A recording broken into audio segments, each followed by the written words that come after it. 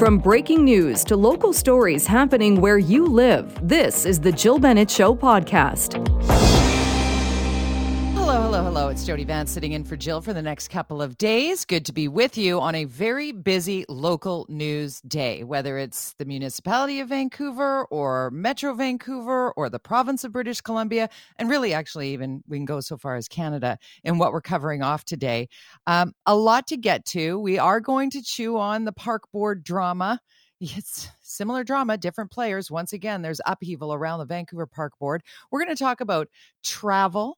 And holiday travel in particular, some do's and don'ts with holiday travel with Duncan D, the former COO of Air Canada, somebody who knows how bad those issues can get and what you need to do to make sure that you travel as simply, conveniently, and easily as possible. Remember those good old days where travel didn't take backflips? I can always be reached at jody@cknw.com. That's Jody with a Y at cknw.com. I think we should have a Jill jar. Every time I fill in for Jill, somebody calls me Jill. I love it.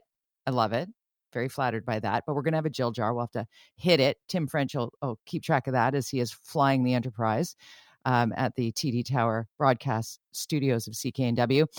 We are going to get into what happened with the BC Health Authority with Dr. Bonnie Henry in particular and Health Minister Adrian Dix giving a COVID-19 and respiratory update today. Kind of rare now. We got so used to those daily. What was said today? What do you need to know? We'll get into that a little later in the show and also chat things through with Jason Tetro, a regular here on the program. We love to have the scientist on, the super awesome science guy. But we're going to start with Park Board in sort of a different dimension than whether or not it's going to even exist a year from now, as you heard with Mike Smith.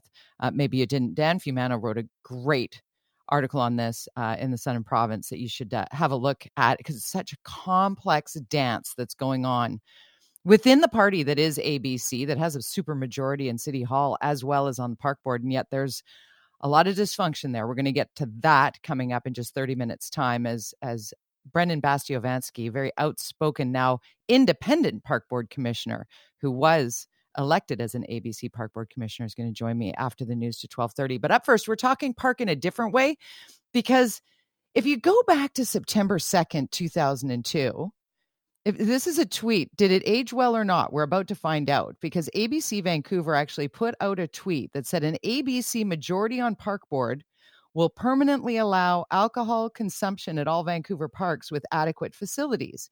We'll also ask staff to initiate a supervised pilot allowing alcohol consumption at Vancouver beaches. There were some test cases there and what have you.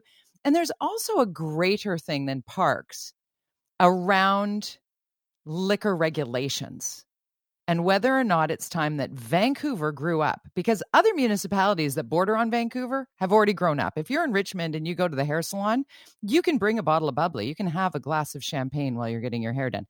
Illegal in the city of Vancouver. Those types of things. Can establishments be close together on, say, the Granville Entertainment District? There are restrictions there.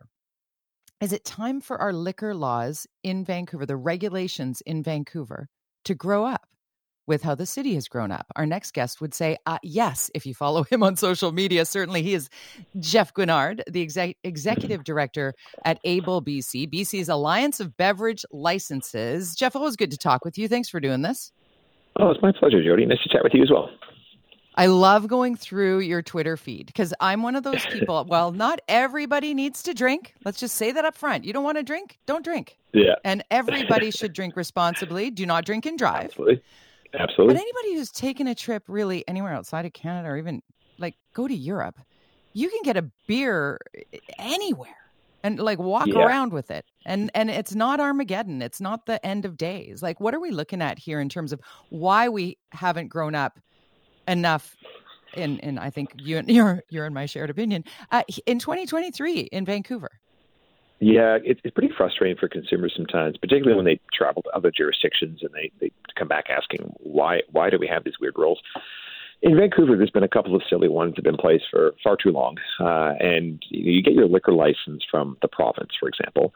So the province of British Columbia says, yes, you can own a bar. We've determined you don't have a criminal background, you're a good person. And cities should just be kind of governing land use through their bylaws. But they started to take those provincial liquor licenses and we divide them into like 8 different classes depending on the size of the establishment. And then they, had a distance criteria between them. So if you owned a little cocktail bar with 50 seats, you had to be like 150 meters away from another one that had 50 seats. And you ask yourself, why, right? And ABC came in and with a goal to make Vancouver more fun and interesting, and they asked those questions as well, and they couldn't answer them. So we're going to get rid of a lot of those silly rules so that if you want to open up an establishment beside another establishment, you would be able to. And it's actually a really smart thing. There's a concept in economics called clustering, right? So you put 2 or 3 or 4 or 5 bars or restaurants and coffee shops together, places that are serving alcohol. And if you can't get into one, you go into the next one, you bounce around between them, and it just creates more vibrancy in those neighborhoods, and it's good for the local economy. So those are the kind of changes we're going to see, and it can't come too quick for the hospitality industry right now. No kidding. It has been a tough go for restaurants, bars, and even hotels, for that matter. Jeff, absolutely. Why though? Who's going to push back on this? Why has it taken to this point for you to you're bringing the hospitality sector partners together here to try and create just commonsensical.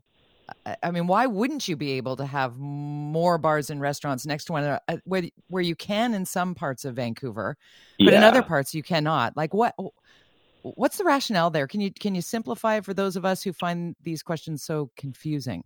Yeah, well, first off, one of the reasons that in the municipalities around the province and including the provincial government as well are inspired to make some positive changes here is the pandemic was really hard on our businesses. And I know we don't want to talk about the pandemic anymore, but at the end of the day, the hospitality industry has not seen the full financial fallout. We still have fully half of industry out there that are either losing money or barely breaking even.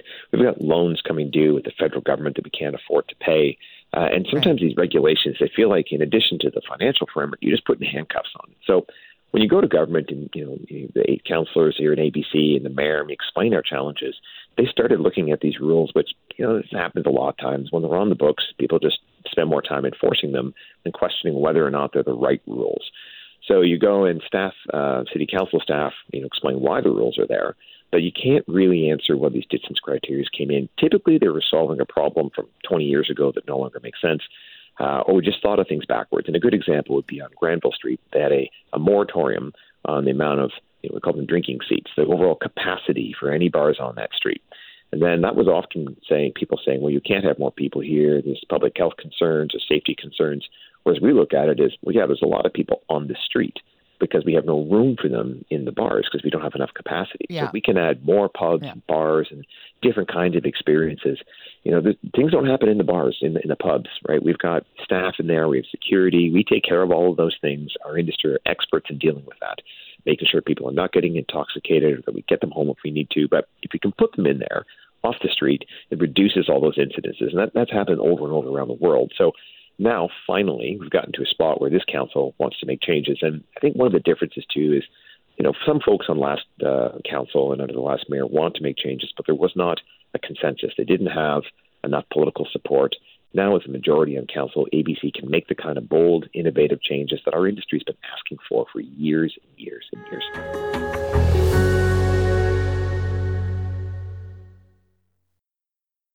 Last couple of years when we were once again free to move about the globe, somewhat anyway. Made a good friend in our next guest over the course of the last couple of years because he is an air travel specialist and he's got the resume to prove it. As the former chief operating officer of Air Canada, he is Duncan D. Welcome back to the show, Duncan. Thanks for having me, Jody. Let's dive right in because, December, everybody has to get where they're going. They're trying to find the deals. They want to travel perhaps as cost effectively as possible, but at the same time have some reliability as far as getting to their destination with their luggage on time. As a travel specialist, air travel specialist, can you give us an idea of whether or not, I guess we begin with, the airlines and airports are prepared to deliver this holiday season? Jody, that's a great question. And I think that's a question that's on the minds of many travelers. As you mentioned in your introduction, we've had a couple of years of just very challenging travel experiences, especially during the peak Christmas travel period. I want to be positive this year, and there's one thing that's making me feel slightly more comfortable 2023 versus 2022 and 2021, and that's because Okay. of the calendar. We've got December 25th, Christmas Day, falling on a Monday this year, which basically means that the travel peak spreads out a little bit more than it would last year and the year before when Christmas was on a Sunday and a Saturday. So you've got people who can take off work um, over 2 days to get home in time for Christmas, or for those who want to take days off, they can do so several days before the peak. So my prediction is that I think this year's Christmas peak will not be as intense as they were in 2022 and 2021. So that's on the predictable side. I think that's something we've got going for us in 2023. The one thing that You know what? you mentioned, That's a really something. good point. Hold on, I just want to let that sink in. The simple fact that everybody will now have a stat holiday that starts the week, as opposed to being like, got to get there on Friday, got to be there, and then it's Saturday, and then we got to turn around, and then we got to be back, and we got to. The way it hit last year versus this year, it's a little bit more spread out. I just wanted to make sure that because I hadn't thought of that, and yet I am experiencing that without even traveling. That has softened Yeah, the I, schedule. I can tell.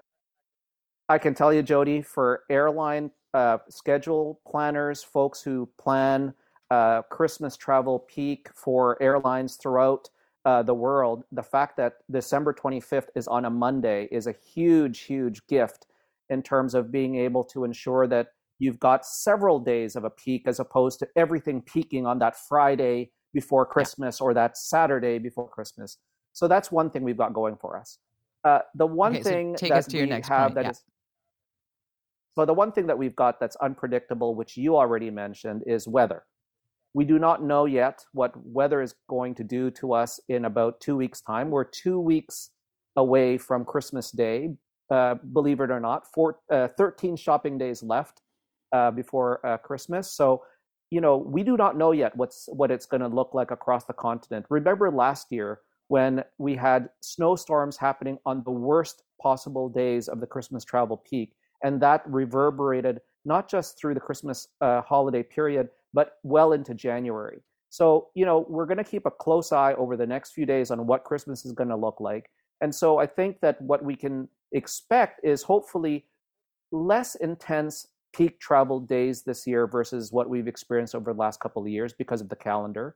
And with some luck, we should be able to have less weather disruptions just by the mere fact that they will have more recovery days in the lead up to the actual day of Christmas 2023.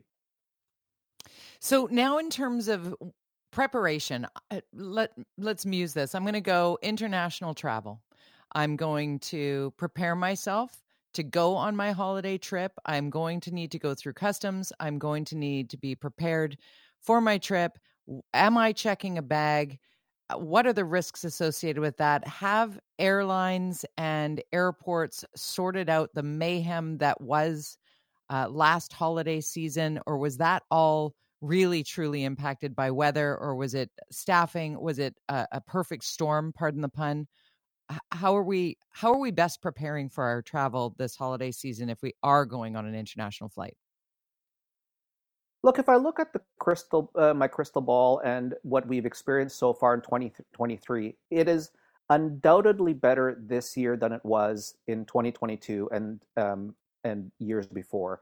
Things seem to have settled down more than they have in the lead up to the Christmas period last year. Having said that, WestJet and Air Canada were the two worst performing airlines in North America for on-time performance for the month of October, which is a very good month to measure because you don't have very large peak travel days and you don't have many weather disruptions. So the fact that WestJet Right. and Air Canada were the number 9 and number 10 ranked airlines of the 10 largest airlines in North America for on-time performance really was, extremely difficult to accept for Canadian travelers. Having said that, I think that if we go into this Christmas travel period, I can't imagine we will be reliving what we lived through in 2022, which was just, as you mentioned, a perfect storm on top of a perfect amount of poor planning and really just some basic incompetence at many of the different agencies that we need to be competent during these peak travel periods. So Duncan D is our guest. He is an air travel specialist, a former COO of Air Canada.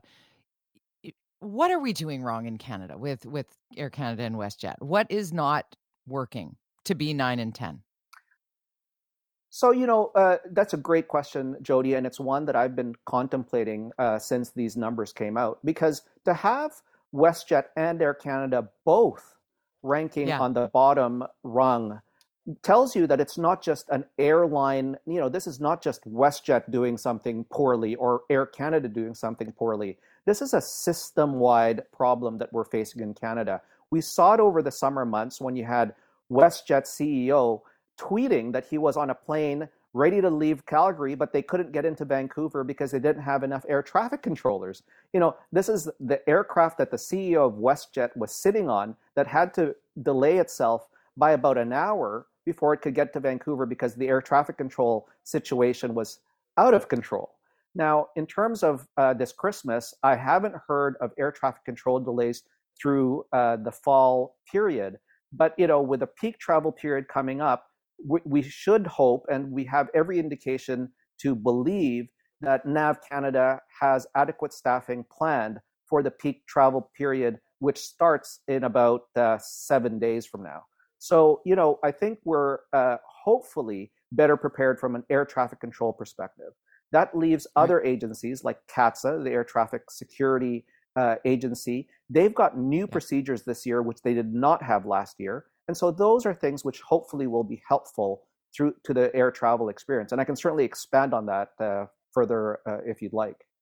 Getting ourselves ready for holiday air travel. Are you taking a trip? Are you going to see a loved one? Are you maybe jetting away and having some time finally to go somewhere and experience something fun after years of it being so stressful? And last year, certainly it was stressful for those who decided that 2022 holiday was going to be their thing. Snowmageddon, disruptions, airlines losing luggage. Oh my gosh, the visuals are enough to cause you to want to just staycation. But no, we need to get back out there. We need to do our things. We need to mix and mingle and travel and do. And helping us get there is Duncan D, air travel specialist, former COO at Air Canada. And we are opening up phone lines right now. If you have a question about how best to navigate air travel, here's your opportunity to chat with somebody who knows the system very, very well. 604-280-9898 or star 9898 is a free call on your cell. Maybe you want to know what your best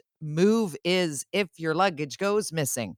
What's the first thing you should do? Or if your flight gets canceled while you're waiting at the gate, what should you do? Those are the types of questions that I want to get to. But you teased us before the break, Duncan, about some changes that have already come into play and what those might look like from the traveler's perspective. Bring us along at what is improving and what might be different.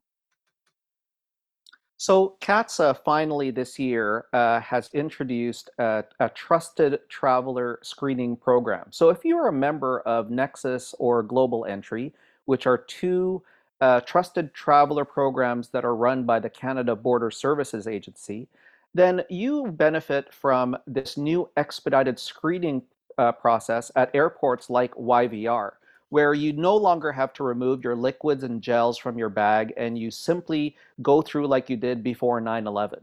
And so that is a huge benefit for those travelers, but it also removes a lot of those travelers from their regular lines. So those lines that used to take forever for all the travelers are now proceeding much more smoothly. They've had several months of experience with this. They've had experience and numbers from the US where they've been doing it for over 10 years.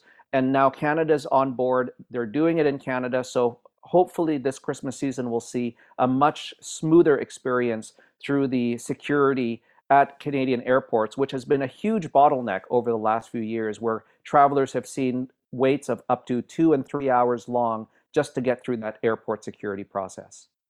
Yeah, what a nightmare. Let's go to the phone lines. Malcolm in Delta, welcome to the program. What are your thoughts, or what's your question for Duncan D? I work inside that airport. I've been in there for 13 years.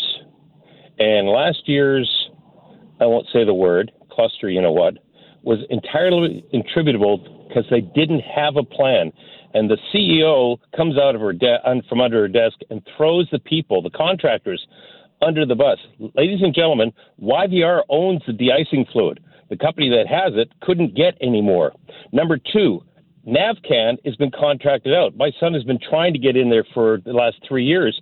They have a questionnaire by this contracting company that you have to be an Einstein or an Oppenheimer just to understand. And CATSA contracted out. All of them, they've been contracted out, and they've come up with their own sets of rules to get in there. It's a very frustrating, and the problem being is it's always the case. The people way up in the nosebleed section completely forget about what it is like to be down on the ground level. And like I said, 13 years I've been in there. What have you been doing, Malcolm? What's your job? I'm in grooming. Speaking? I'm a contractor with the grooming side of the world. Right. No, we're not. We take care of the grooming of the plane to make sure it's clean. The inside of the planes, the laundry, you name it, that type of thing. But you get to know a lot of people inside the airport over the years.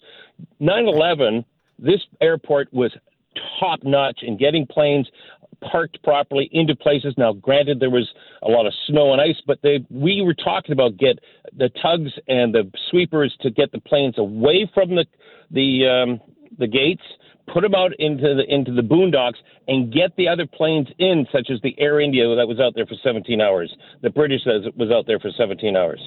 That type of thing. There was no coordination whatsoever. They don't listen to the people down below because they don't trust us. And yet we've been there for years. Right. Oh, yeah. Thank you, Malcolm. Thank you. Great call. Duncan, we've only got a minute here, but it sounds like that wouldn't be unique to YVR. It's not unique to YVR, but Malcolm has hit the nail on the head. Far too many bosses spend far too much time sitting in their offices and not really being on the floor. I used to spend Christmas peaks on the airport floor talking to employees and customers to make sure that we could fix issues as they were happening. So that is a great call from Malcolm and great advice in terms of getting the bosses on the floor during the peak to solve the problems as they occur.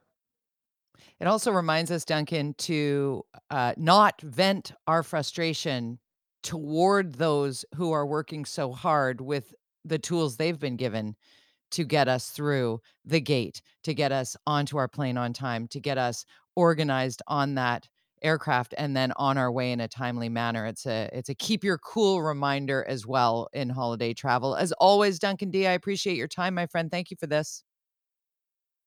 Thanks, Jody. Happy holidays.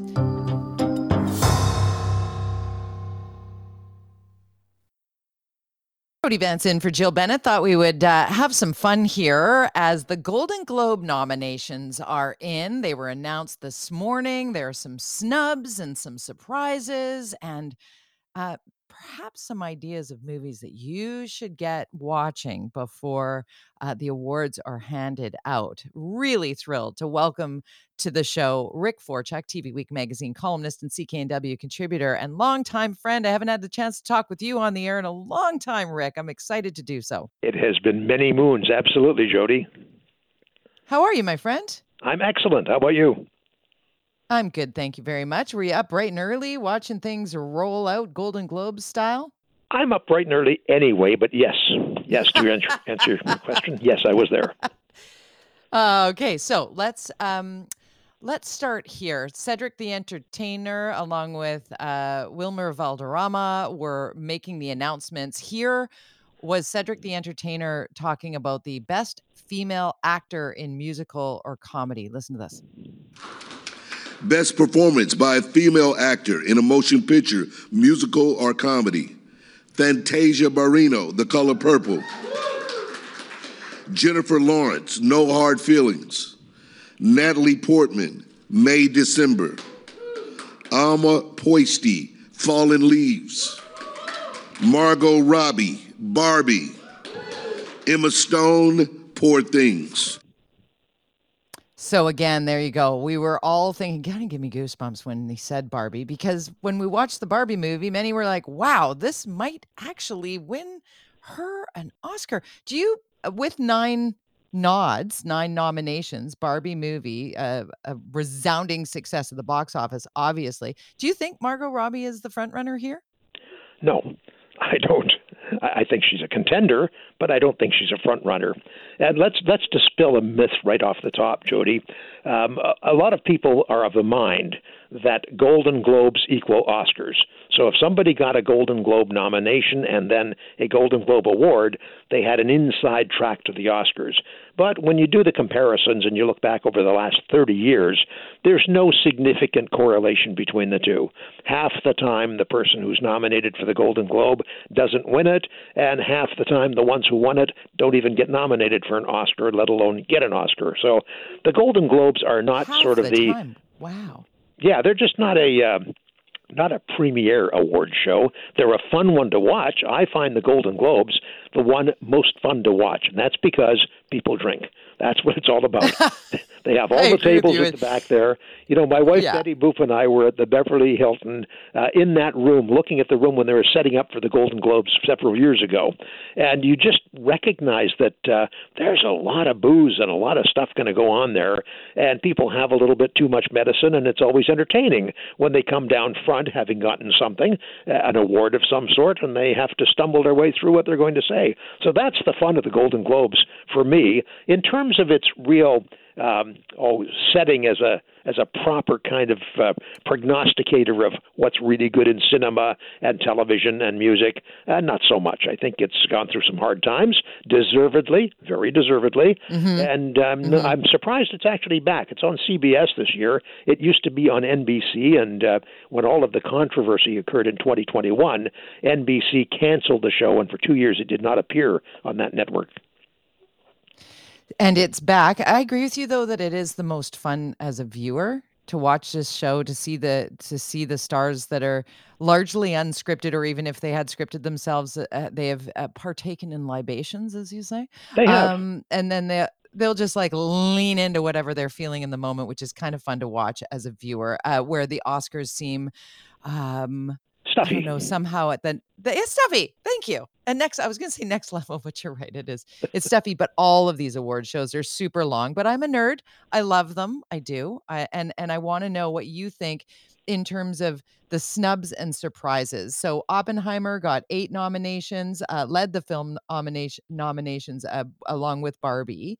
And then Succession, HBO's, because it's also streaming and TV and what have you. FX, The Bear. I loved The Bear. Only Murders in the Building got 5. It's Succession, The Bear, and Only Murders in the Building with 5 nominations each. Do you see a snub in there? Not in there. I think those are all okay. I think the biggest snub that I would have noticed is that Viola Davis did not get nominated for Best Supporting Actress for her role in Air, the Air Jordan story. She was sensational in that film. She had a relatively small part, but it didn't matter. When she was on the screen, it just lit up, and she got passed over, and that's disappointing. Yeah. She's spectacular, isn't she? I was thinking in the streaming lane, I was surprised Jennifer Aniston wasn't mentioned.